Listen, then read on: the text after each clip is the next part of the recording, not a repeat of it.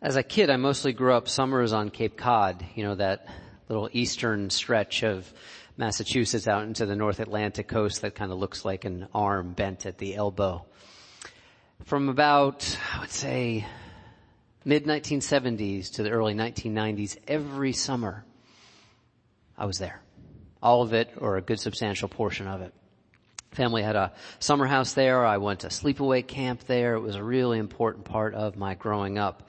And then for most of the rest of the 90s, the 2000s, into just about a few years ago, I would go back occasionally. Like I performed my younger sister's wedding there. Would go back to see friends. My wife and I would go for a vacation occasionally, but it wasn't a regular part of my life until 3 summers ago when my youngest niece started to go away to the sleepaway camp where I went and where my sister went, and I would go see her and visit her at that camp. 2 of my closest friends are both Episcopal priests, Tom and Shannon, are involved in a church there on Cape Cod. And they live there with their son, my godson. And so I get to see them every single summer now. And it's a chance for me to kind of recognize that in some ways you can go home again and get reconnected with a place that, at least for me, holds very precious memories.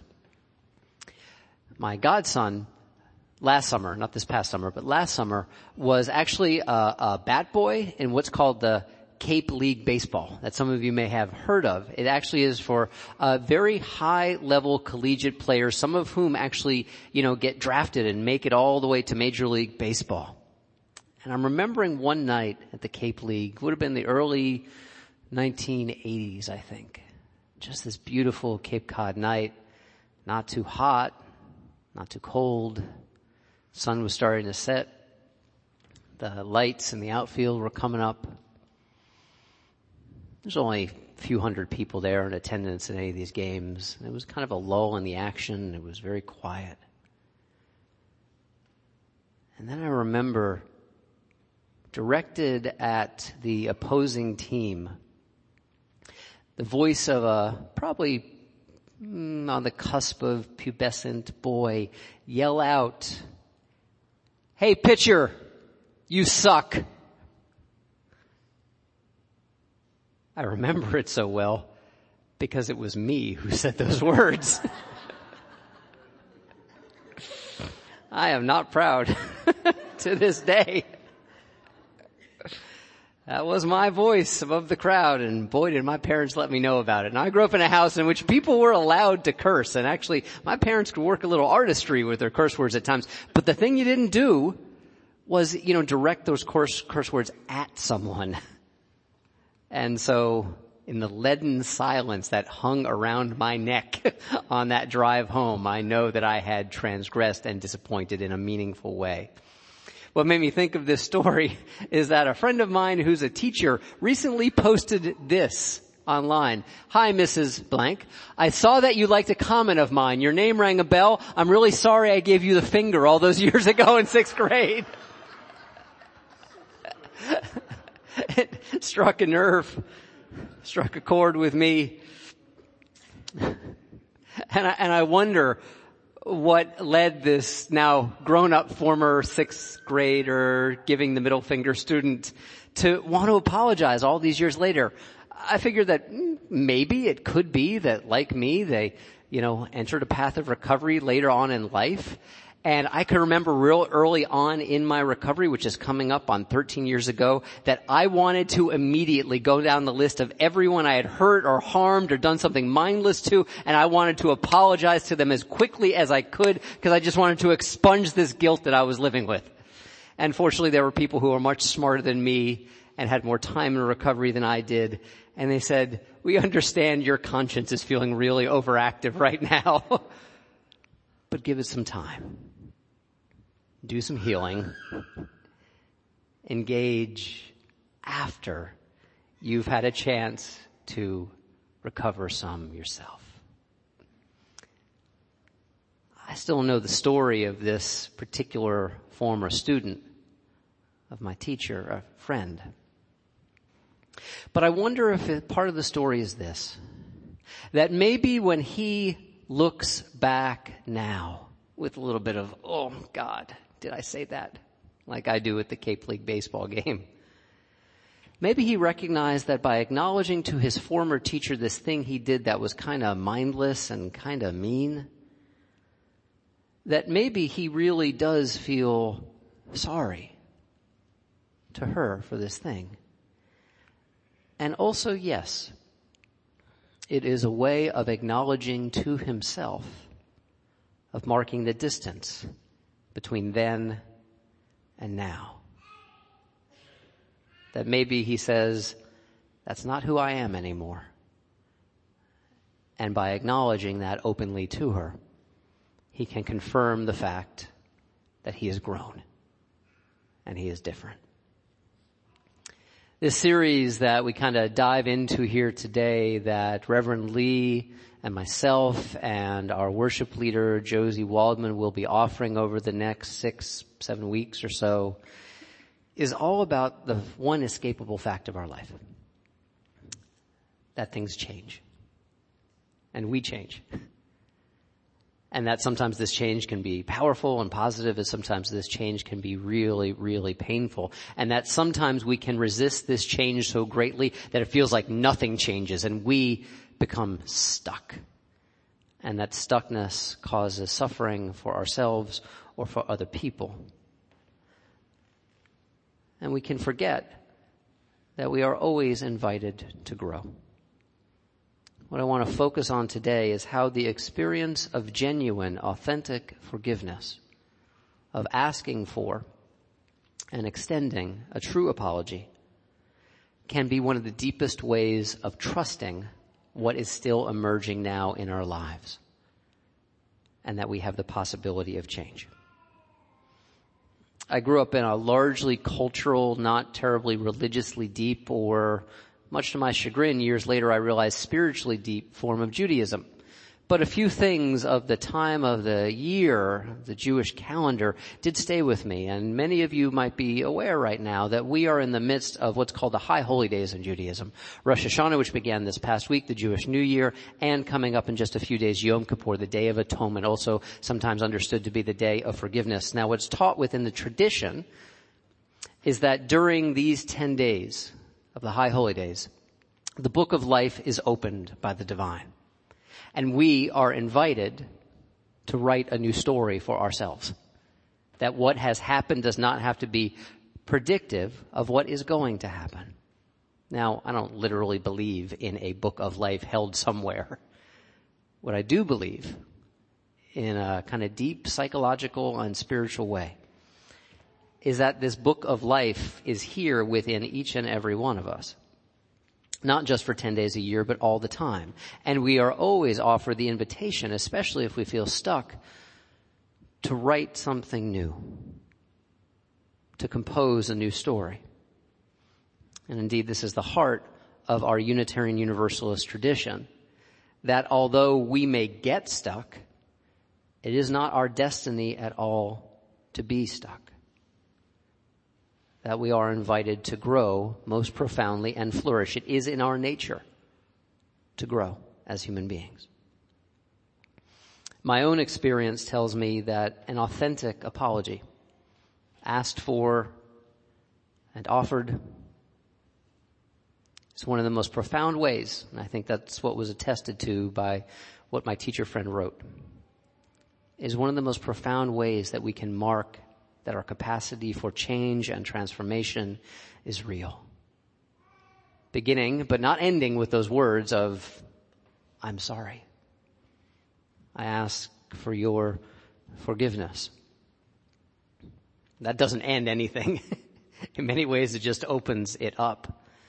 The possibility of change and transformation is one of the reasons that I believe that two words that are often seen as oppositional, they are associated with two different traditions, that actually I think they belong together, are karma and grace. I think they work together in our lives if we really do flourish. Karma, which I'm not using in any metaphysical sense right now, karma is really this, that there are causes and consequences, actions and reactions, and conditions that lead us to where we are right now. And so to realize one's karma, to realize our karma, is to recognize that the actions we have taken, the choices we have made, contribute, not all of it, but contribute to where we are in our lives right now.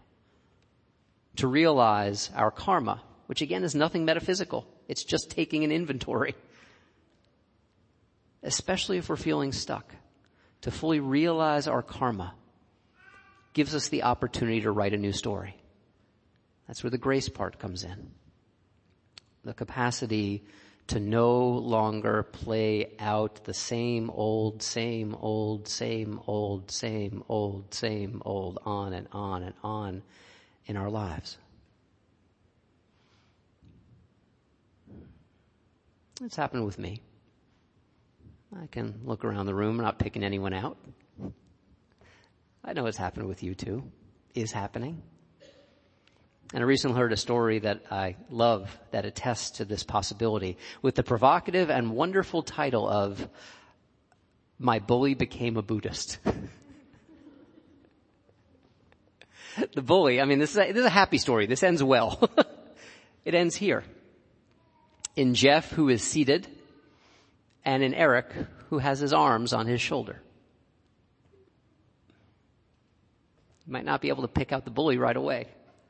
It's Jeff, the one who is seated, who is the bully.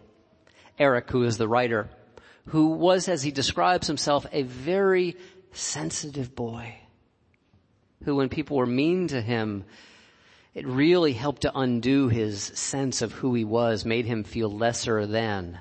This is a picture of the two of them as kids. You can maybe see with Jeff's face over here on this side, a little bit of that devilish smirk there. He showed that smirk a lot as a kid. Eric recalls the first time that he felt made less than by Jeff's actions, literally in a sandbox. He was playing, there were some toys. It may have been before he ever entered elementary school. He was playing, there was a little truck and stuff. And Jeff came along and picked up one of those toy trucks and threw it as far as he could into the bushes. And he turned back to Eric with this kind of cruel smirk and smile that kind of said, I got you. And that pattern continued throughout their childhood into their adolescence. Eric said it wasn't the worst bullying ever, but I was a really sensitive kid. And so, the time that he made me feel less than when he shamed me on the soccer field, these things stayed with me. And he wasn't the only person that Jeff did this to. Jeff was known for this. He was known as the kid you didn't want to mess with because he would go right for the emotional jugular. And so it was some years later that Eric became aware that Jeff became a Buddhist. And not just a Buddhist, but he became a leader in a Buddhist community. That actually he was part of a community that was founded in the area in San Diego where they grew up. That was like welcoming people who were homeless and welcoming people who lived professional lives. And it seemed this really transformative community in which people were kind to each other. And he said, this is not the Jeff that I remember. This is not the guy that I recall. And that's him taking his vows. He wondered, could I trust this? And actually at one point, Eric ran into a former teacher of theirs in elementary school. And the teacher said, yeah, I heard about Jeff. I heard about all his peace and love stuff. I don't trust it at all. Because the thing is, by the time kids get to me, the age at which I taught you, pretty much it's all set in concrete. You are who you are. And so I don't trust his peace and love stuff. But there was something that made Eric really curious. And so he started following Jeff online and they started corresponding a little bit. And he asked at one point if he could meet with him. And he actually found a guy who was really different seeming than the bully that he remembers. He met someone who really listened, who seemed tuned in, who was aware as he told his own story that as his 20s went on, as Jeff started to age, he saw gnawing within himself this sense of dissatisfaction, which for all of us, bullies or not, if we pay attention to that dissatisfaction, that sense of emptiness that sometimes gnaws at us, if we listen to it and work with it, it can be the most transformative things in our lives. One day after being out partying one night, Jeff felt this most profound sense of emptiness, loneliness, that the path that he was on of being mean and being bullying was no longer serving him or anyone else. And being a kind of guy of extreme disposition, he found his way to the local monastery, began meditating, and then found his way to a Buddhist monastery in Thailand. Excuse me, not in Thailand, in Taiwan. He stayed there for months, practicing every single day, found a teacher until that teacher sent him back to the States and said, now start a community. Jeff, who told a story to Eric about going to their high school reunion that Eric had not attended. And almost one by one, all the people there, all the former classmates came up to them, some of them taking a big swig of a drink to kind of muster up their courage before they could approach him, all asking this one question: why were you so mean to me? And with all of these people, Jeff listening to their stories of the ways in which he was mean. And then when the person was finished, asking for forgiveness and saying that he was sorry. This is, you go to the next slide. That is Jeff and Eric's son having ice cream together in the community in which Eric now lives in San Francisco. This story is not just about Jeff's transformation, although it is. It's about Eric's. See, he and the two of them became friends for a while, and Eric kept dismissing his, sense of being hurt. I don't really need to bring it up. I don't need to tell Jeff. Until one day he felt so moved. And he told the story to him about the playground. He told the story about the soccer field. And he told the story about the sandbox. And he told the story about the time when he embarrassed him in front of a girl that they both liked to make him look lesser than. And he shared all of it. And Jeff just listened. And then asked Eric for his forgiveness and said he was sorry. And Eric asked him, why were you so mean to me? And Jeff said, you have to realize, when I was mean to you, I actually wasn't trying to make you feel worse. I was trying to make myself feel better. But of course that didn't work at all. And that was not a sustainable path for me. He says now, Eric does, his son has made a lifelong friend with this new story that's been written. And he said he wants to raise his son, to be a sensitive boy, but maybe recognizing that his worth is not conditioned upon anyone else's approval or disapproval or meanness. Jeff has changed. Actually, in some ways, Jeff still says he's just as ambitious as he used to be. He just recognizes right now in his spiritual path there's really nothing to win and there's nothing to lose. And so he channels his ambition towards goodness and healing. People can change. We do it all the time. It is actually the reason that my friend who is on Facebook and the teacher posted that story of the kid and gave him the finger. She said it wasn't just that it was funny, although it was. She says, my greatest joy in teaching is recognizing that my kids are not fixed by the time I get them. That the greatest joy is seeing people develop, and to especially see a kid who is not at all self-aware in the 6th grade become self-aware enough that he would reach back to me and apologize for this little harm that he did, makes me completely overjoyed. That's why I'm a teacher.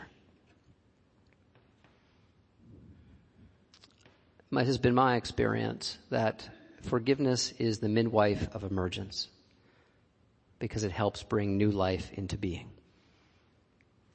It helps us tell the perhaps greatest story of our lives that we haven't told yet. And I do want to be careful when preaching on forgiveness, because forgiveness can be a form of spiritual abuse when it is offered as an obligation, especially when profound harm has been done. And so I don't think forgiveness can ever be considered in the abstract, or that we should start with the worst case scenario, the what about Hitler questions. No.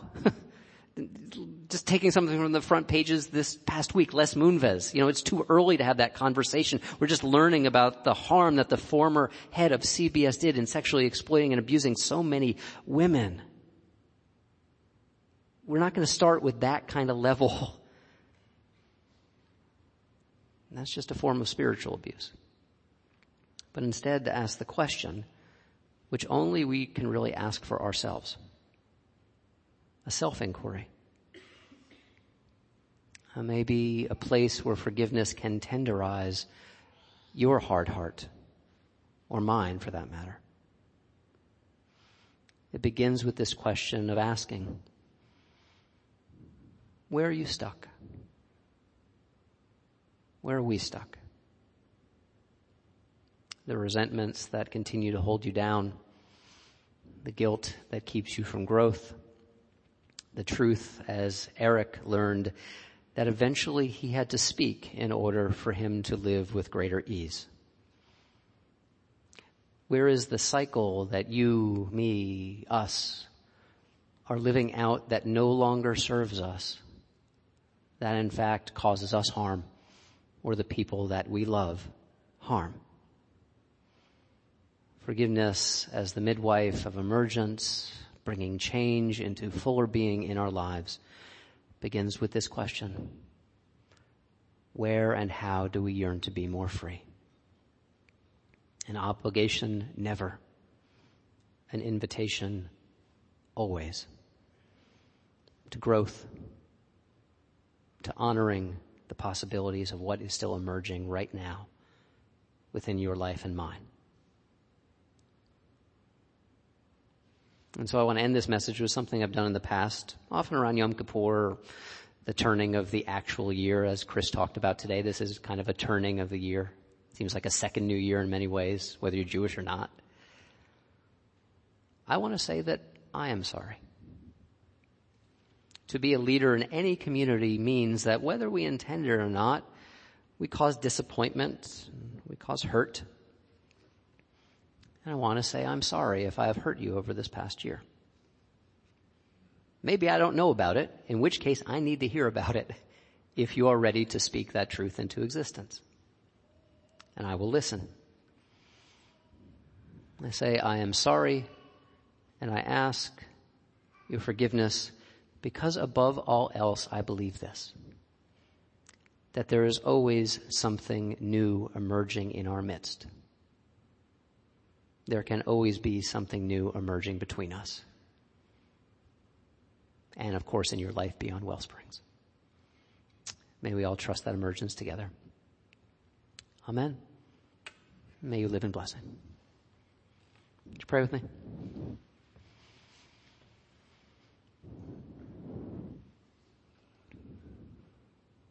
Divine, who is most known in the power and the presence of love in our lives, love never as an obligation or a burden, but as an invitation to forgive and to let go and to let down the burdens that so many of us carry, even and maybe especially beginning in just forgiving ourselves, letting go of the sense of guilt, shame, embarrassment that many of us carry for the things that, yes, at times we do wrong, the things where we could have been kinder, the places in our relationships where we could have been more present, and the harm that we do to each other and to ourselves. May we trust this love in the form of forgiveness as a beginning, as an opening, not as a closure to the story of our lives that we have not told yet.